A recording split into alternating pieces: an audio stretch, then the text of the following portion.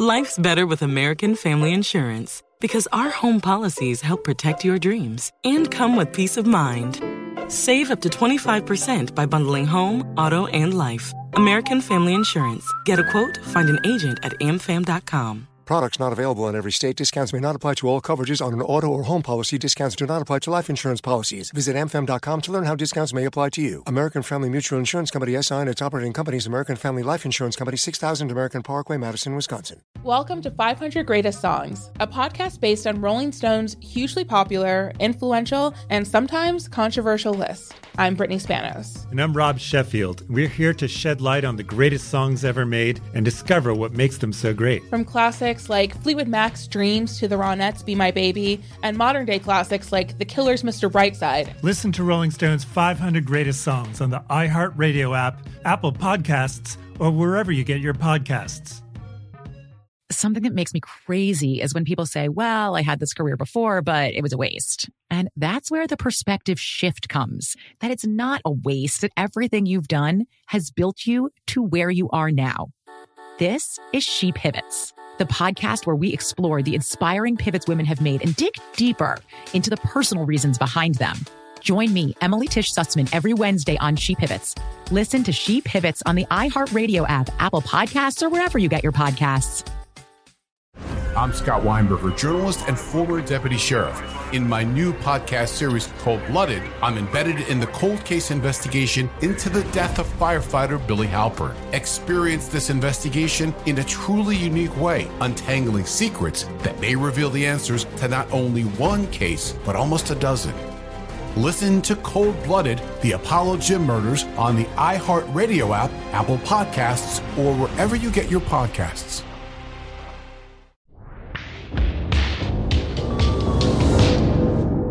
Double Elvis. The 27 Club is a production of iHeartRadio and Double Elvis.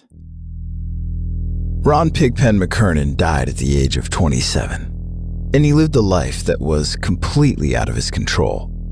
I can give you 27 reasons why that statement is true. 3 would be the number of months he lived in a burned-out section of Los Angeles while his band, the Grateful Dead, continued to soundtrack a scene that he loathed.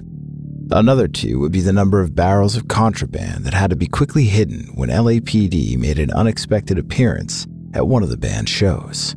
Another 2 for the number of months he would turn on his Lovelight for a certain raspy-voiced blues singer, even though it never illuminated a path to true love.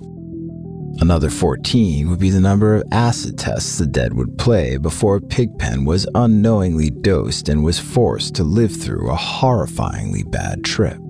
And 6 would be the number of years Pig had left to live when the Grateful Dead returned to their hometown of San Francisco and began their unlikely ascent to becoming counterculture icons, all totaling 27. On this, our 3rd episode of Season 5, a soundtrack to a scene, a turned-on Lovelight, a horrifyingly bad trip, and Ron Pigpen McKernan.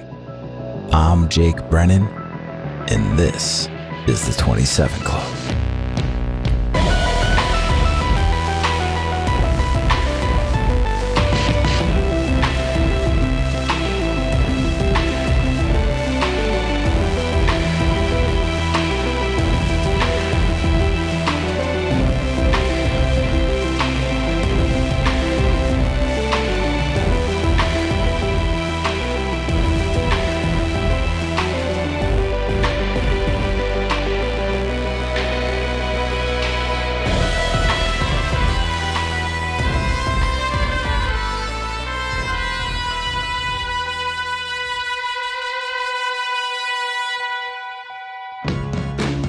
Ron Pigpen McKernan stood behind his Vox Continental.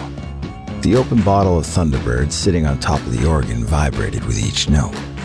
The Grateful Dead were deep into rehearsal.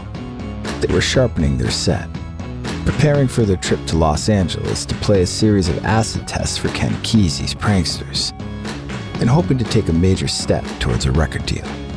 They were also following Bear, the group's sound man, and currently their only form of cash flow. San Francisco was getting too hot. Bear's Berkeley home had just been raided, and the authorities said he was making speed. They confiscated his equipment. He needed fewer eyes on him to make his patented acid, especially in the amounts he intended to. But first, the Dead needed to get through this rehearsal. The band kicked into Viola Lee blues, Phil Lesh's bass line chugging along while Pig interjected by stabbing chords on his Vox.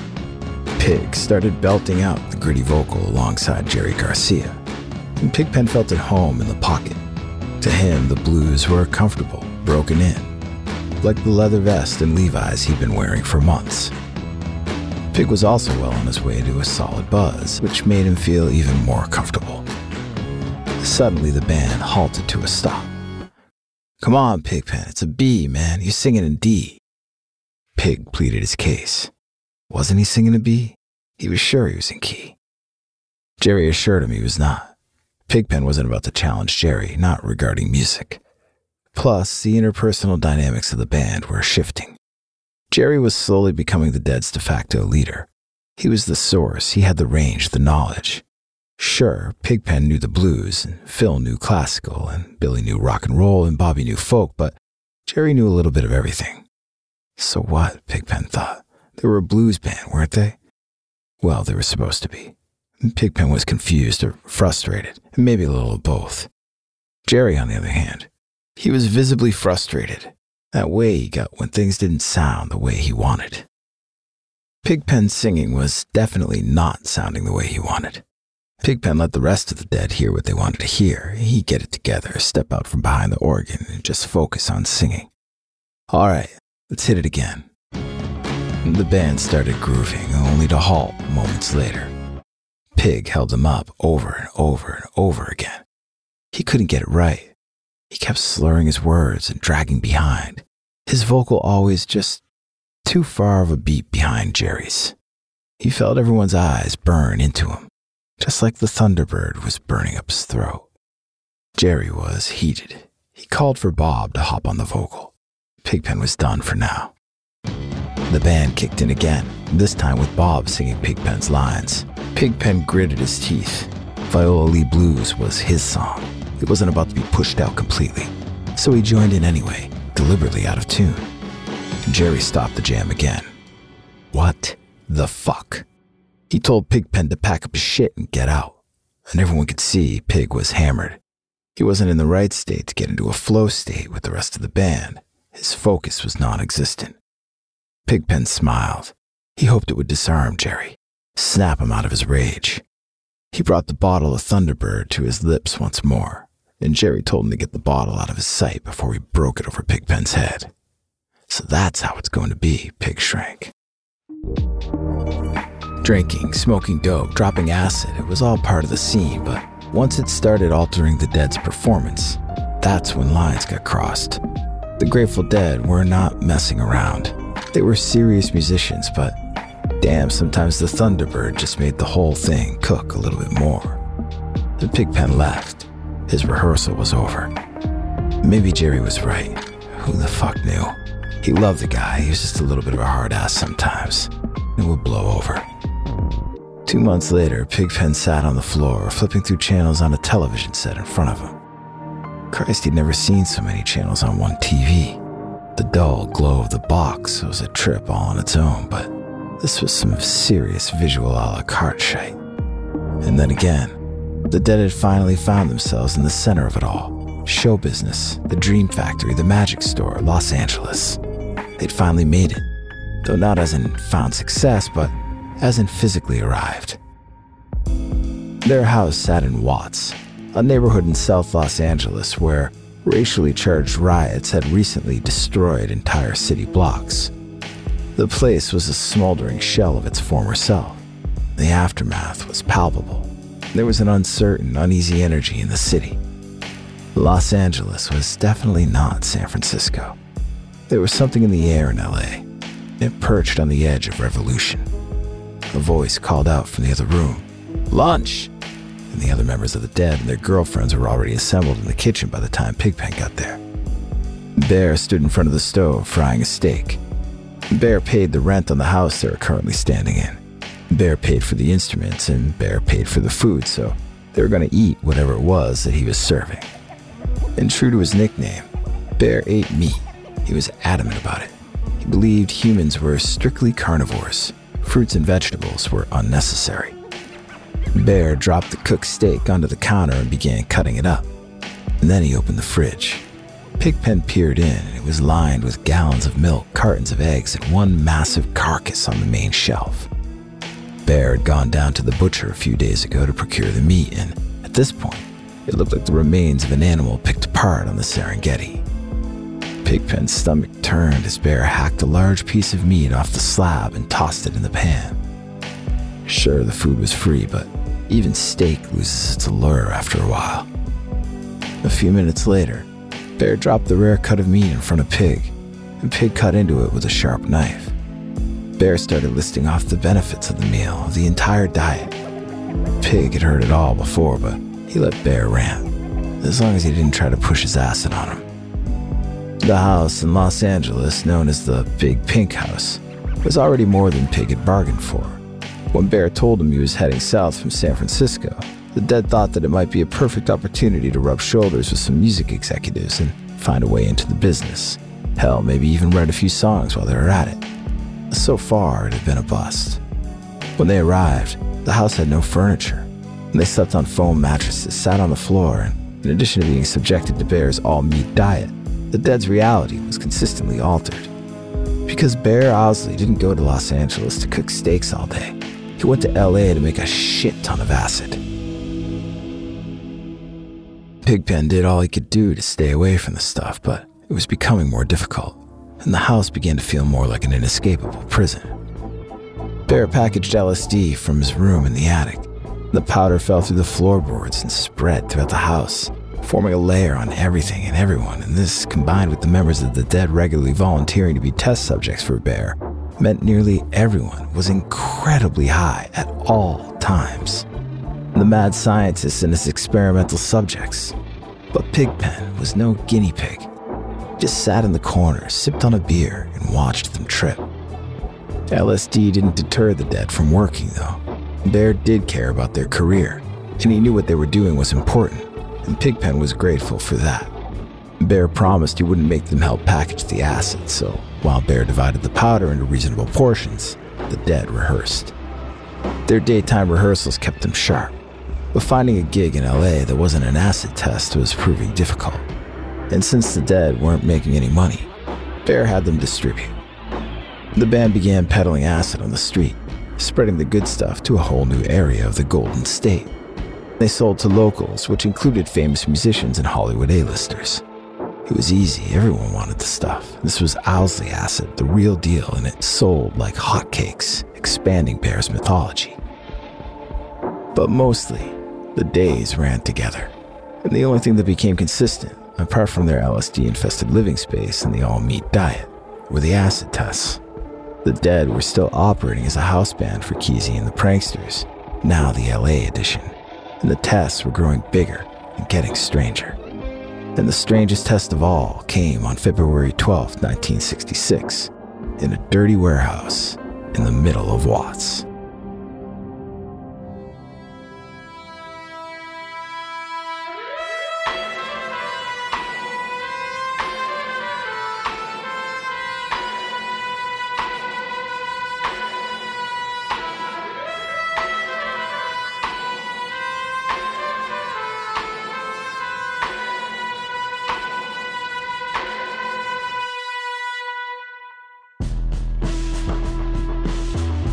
The combination of strobe lights flickering on pale yellow walls and the sound of freaks doing their freak-out thing made the warehouse feel like Dr. Frankenstein's laboratory. At least it did to Pigpen. Pig stood on the stage and felt the dilated pupils of every single vampire in the entire room fall upon him. He was used to it by this point, being the only straight one in the room, but tonight felt unusual. All these heads, explorers of the Outer Rim, poor souls who were in way too deep without direction. They just stared at him. Pig knew to expect weirdness at an acid test, but seeing his attendance had grown with each happening, they were now not just weird, they were unwieldy. And this assembled mass of more than 150 veterans and newcomers alike had come to this warehouse in Watts for an experience. And there were problems from the moment Neil Cassidy stepped to the microphone and announced that the test was going to begin. Pigpen shook his head. About to begin? These people were already gone, man. The whole thing was out of order, in large part due to the fact that Ken Kesey, the ringleader, the lion tamer, the largest sphere of influence in the group, was in Mexico, on the run after 2 charges of marijuana possession. The pranksters were doing their best to fill the void, but without their leader, couldn't quite get the organization of the event right. They had booked this warehouse because it was cheap. Neighborhood windows that had been blown out by Molotov cocktails just 6 months earlier remained shattered, an eerie reminder of the unrest that remained unresolved. Inside the warehouse, 2 trash barrels full of Kool-Aid were dragged to the center of the floor. And this was all typical of the tests. What wasn't typical was the dosage, which was well past typical. Everyone who took a sip was fried. 1 barrel was spiked with acid, and the other was, quote, for the kids. But who could tell the difference? The dancers came off the floor begging for something to replenish the sweat dripping off of them. Cotton-mouthed stoners needed to quench their thirst. Wires were crossed more than once as cups were filled. And it only took a quick second for a quick drink to become an exponentially trippy experience. While the projectors covered the walls with shapes in a myriad of colors, outside the night was turning a deep shade of disenchanted blue. LAPD had caught wind of the tests earlier in the day and were circling the warehouse. And now they made themselves known. The freaks panicked. They hid the Kool-Aid, some of them split, hopping fences for greener pastures, but there was no escaping. The building was surrounded by barricades, courtesy of LA's finest. The cops didn't know what nefarious intentions these people had. They were still on edge from last August when protesters and cops clashed for 6 days.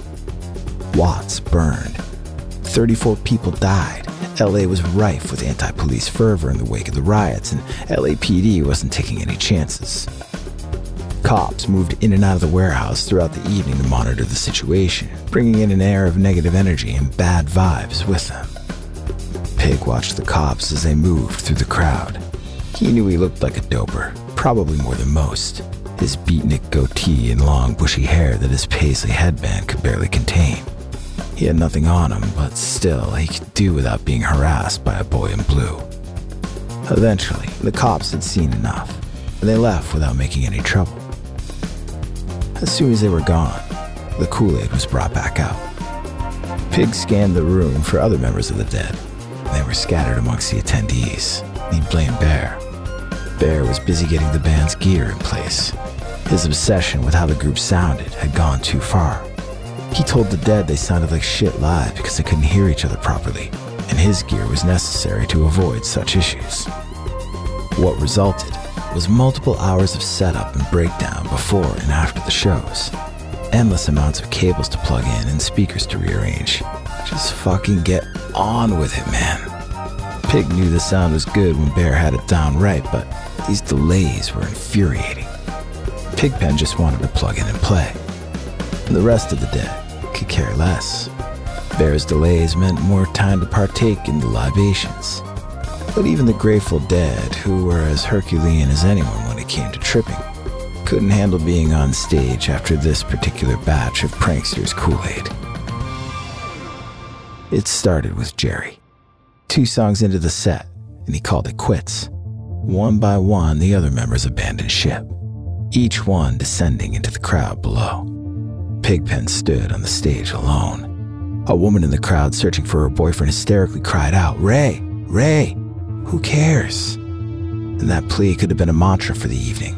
It was bizarre enough, poignant enough, just out there enough to fit right in with the absolute mess unfolding in the room. The pranksters took up the task of continuously repeating the plea on the PA over and over again. Who cares? Who cares? Who cares? Pig finished the beer in his hand, the most level-headed person in the room. These tests were supposed to be positive, enlightening, visceral, poetic, but they were also supposed to feature live music. Things were changing, fast, and Pigpen feared they weren't changing for the better. Something had to be done. He was too good-hearted to let these people forget why they were there. Who cares, Ray? Who cares, Ray? I'll tell you who cares. Pigpen grabbed the microphone and stepped to the front of the stage. These cats needed to chill the fuck out. He cleared his throat, and the muffled voices echoed off the walls. And that woman who started it all, she was so far past hysterical that she was becoming manic. Ray, I don't care. Pig calmly spoke into the microphone and asked the people in the room if they felt good, if they could locate their minds. And he spoke to the woman who had lost her mind and her boyfriend. He reassured her it was all good. He reassured all of them it was all good. Ray would come back, baby. They all had love. The voice on the PA rang out. Who cares? Pig chanted back in a call and response pattern that he cared. It was at first discordant and messy, but eventually became, against all odds, beautiful. Bill Kreutzmann was inspired. He hopped on the drums and gave Pig a backdrop to his rap. Pig drew the attention of the room to him, and the chaotic mass began to slowly flow into a calming wave. In a way that only he could, Pig's bluesy serenade stripped back the layer of paranoia and anxiety and turned the vibe on its head. It brought everyone back to earth, put them back in touch with the present. People joined hands. Pigpen continued to rap, and the woman's boyfriend eventually returned. The night was salvaged. The power of the blues was not to be taken lightly. As dawn broke, Neil Cassidy dumped the remaining Kool-Aid down the storm drain outside, in clear view of the police. In just over 2.5 years, possession of LSD would be illegal in the United States. But for now, who cares? Just get rid of it. This near train wreck of an acid test was over. Pigpen couldn't help but feel that the whole scene was coming to an end. They needed to move on or they'd die. The Grateful Dead played a few more acid tests in LA, but the shine was off. Off of the tests, off of the city, off of the experience of living under Bear's roof. The last few shows the Grateful Dead did play left much to be desired. They couldn't seem to get a foothold in town, no matter what they tried. Bear was running out of funds. He manically packaged his remaining acid, just trying to get it out of the house. He was getting paranoid too, convinced there'd be a repeat of the Berkeley bus, convinced the police would break in at any second and he'd be finished. The communal living had felt necessary to the Dead's process, but everyone agreed. This experiment in LA had reached its logical conclusion. The Dead needed a reset, to go home and rest their bones. That suited Pigpen just fine. The Grateful Dead found a sedate slice of land just north of San Francisco, a fitting prototype for the summer of love. We'll be right back after this word.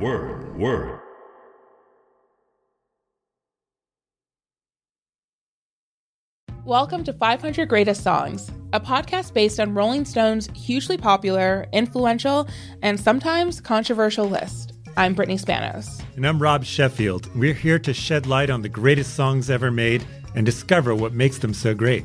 Every week, we'll pick a new song from the list and talk about their placement on the revamped 2021 list. We'll also have guests join us, ranging from the artists themselves to the producers, or simply other writers like ourselves who voted on them. From classics like Fleetwood Mac's Dreams to the Ronettes' Be My Baby, and modern-day classics like The Killer's Mr. Brightside and Britney Spears' Baby One More Time.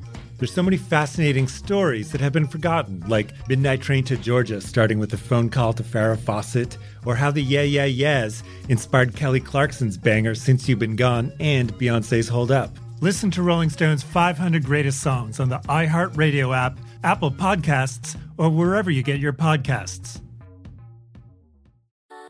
Something that makes me crazy is when people say, well, I had this career before, but it was a waste. And that's where the perspective shift comes, that it's not a waste, that everything you've done has built you to where you are now.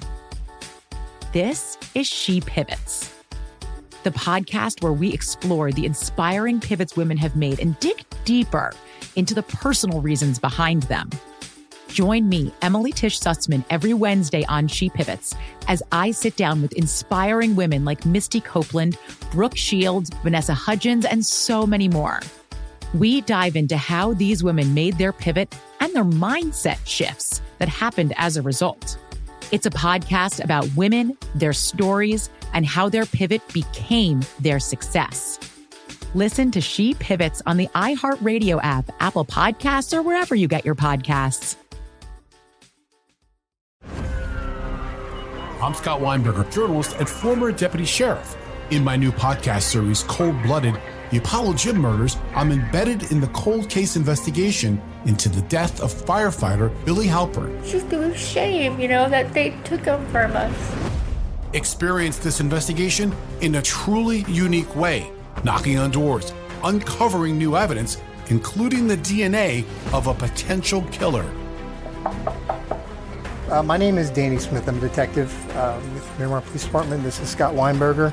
We're actually reopening an old case, and your name came up.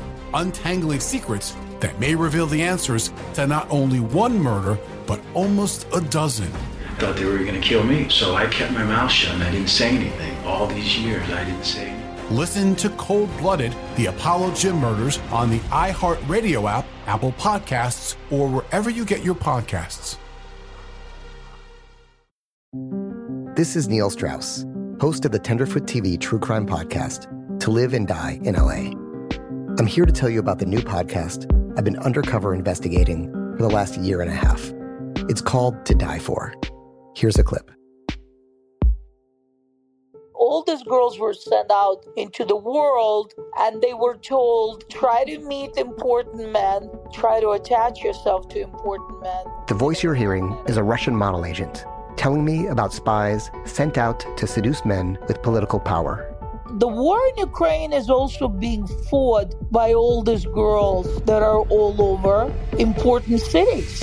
For the first time, a military-trained seduction spy reveals how the Russian government turned sex and love into a deadly weapon. If you want to kill your target, it's easy. You just seduce him, take him somewhere, start having sex, and then he's very vulnerable, so you can kill him easily. To Die For is available now. Listen for free on the iHeartRadio app, Apple Podcasts, or wherever you get your podcasts.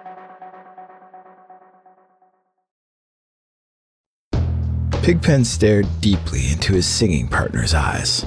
He was lost in them, a wild, vibrant shade of sapphire.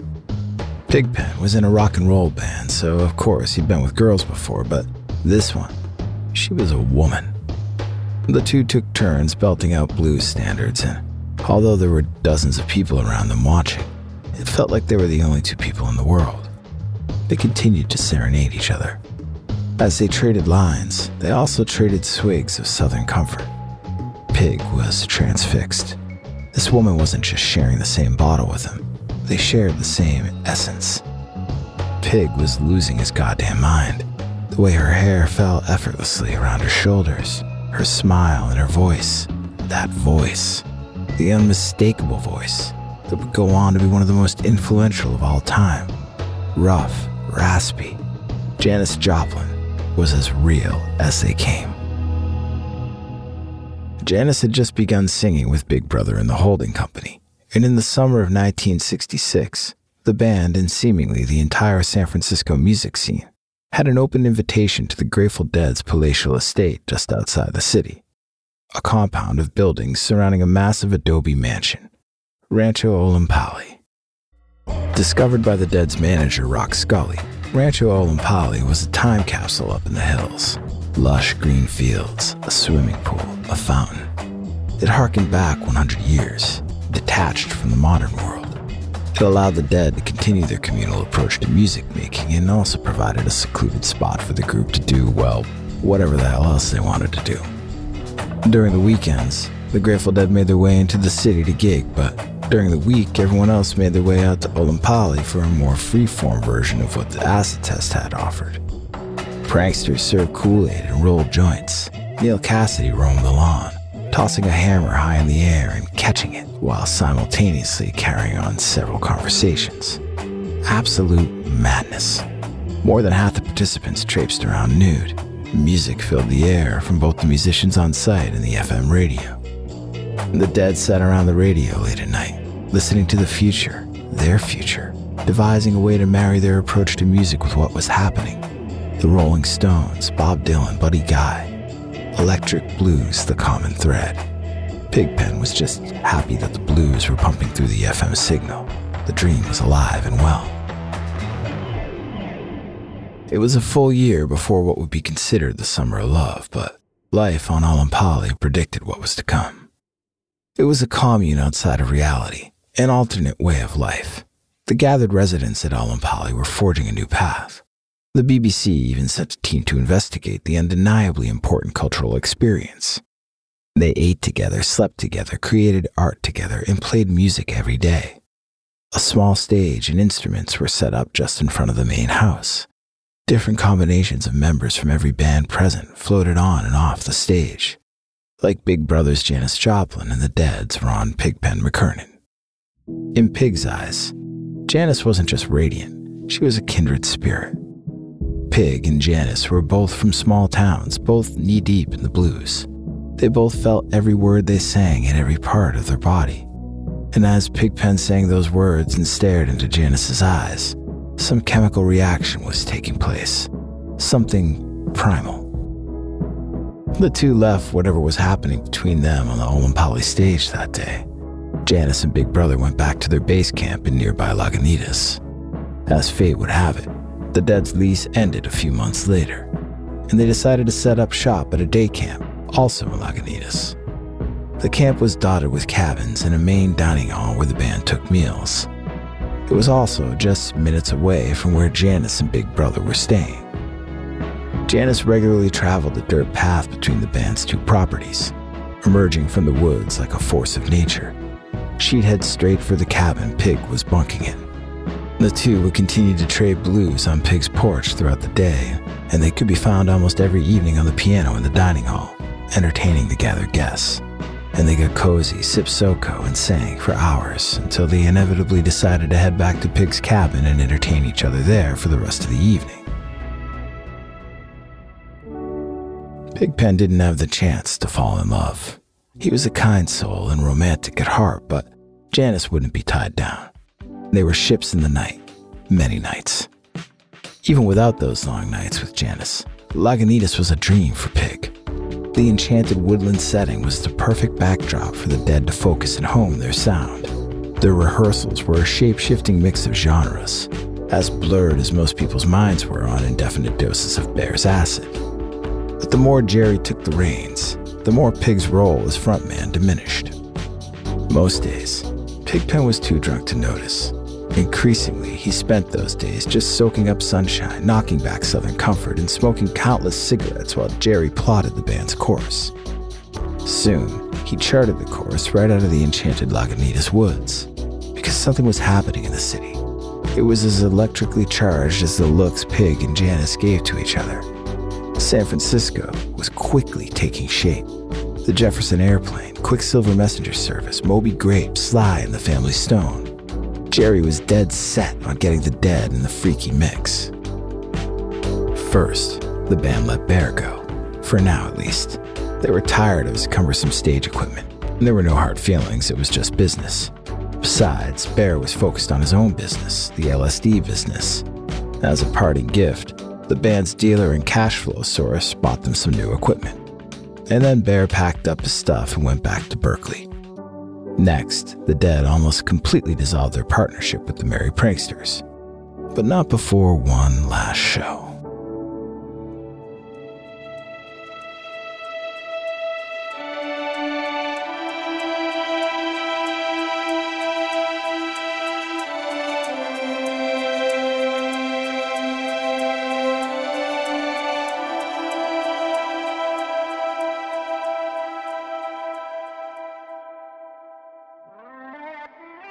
The effects come on slowly. At first, you feel nothing. Maybe a placebo effect or two. It's all in your head. 10 minutes pass, and then 15. You begin to think maybe you got a dud. Maybe it was a weak batch. 20 minutes pass. Still nothing. And then, wait, there's something. It doesn't happen all at once. It's not like a light switch just gets flicked on. It's a steady climb. It creeps up your spine. And then it's not just in your head, it's in your mind. colors become more vivid. You wave your hand in front of your face and watch in disbelief as a faint trail emanates from it. Your mind separates itself from its bodily confines. From your head, you begin to question everything, and depending on the amount you've ingested, the aural and visual hallucinations become incredibly vivid. They feel real. You feel life as you've never felt it before. This, of course, is the experience of a willing participant on LSD, a participant who, if properly briefed, understands that negative emotions or thoughts can quickly undermine the entire experiment, and that they should be prepared to roll with whatever waves come their way. Try to stay positive. But it's hard to stay positive when you've been unknowingly dosed. Dosing was not an uncommon practice in the 1960s, and it was not uncommon amongst members of the acid test scene. They did call themselves pranksters, after all. So what happened when the Grateful Dead stepped off the stage of the San Francisco State acid test came as no surprise. It was inevitable. They needed a break before the second set of the night. The first was successful. The band sounded good, and they were being responsible with the acid they were conscious of ingesting. It was a happy return to the test scene and their first appearance at one since Los Angeles. A 6-month hiatus in the woods had done the Grateful Dead good. Things were, to that point, going according to plan. Pigpen was sipping on a beer when he started to feel it. A slight tingle in his legs. What's this now? The sensation grew.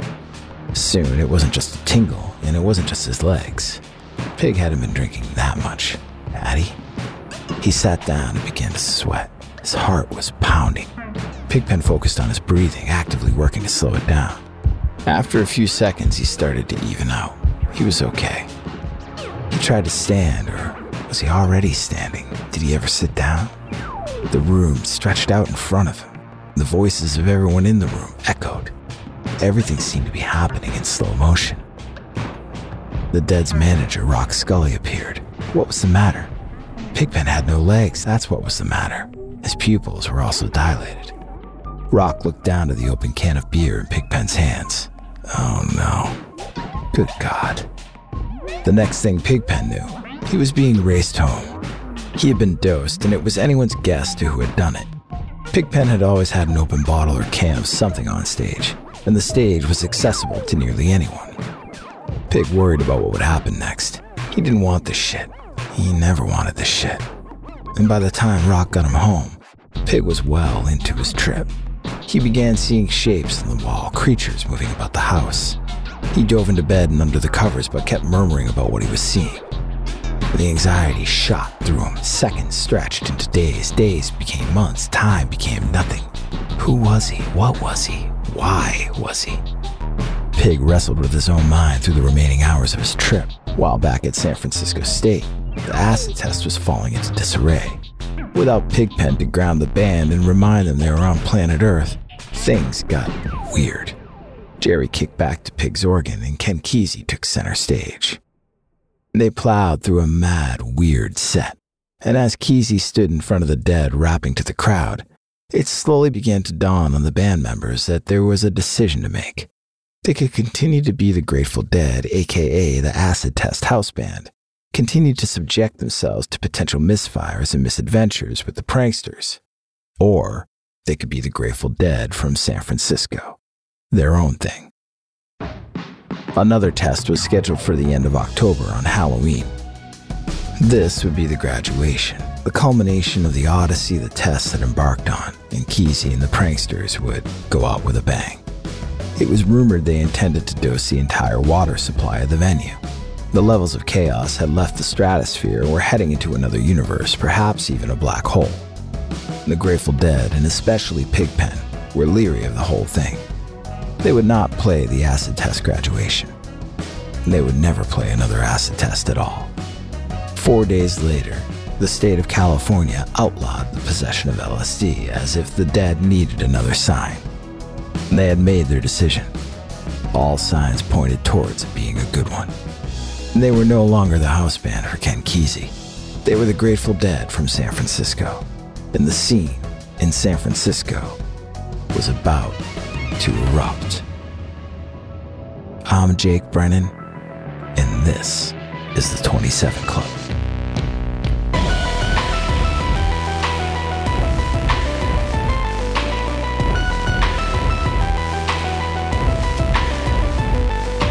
The 27 Club is hosted and produced by me, Jake Brennan, for Double Elvis in partnership with iHeartRadio.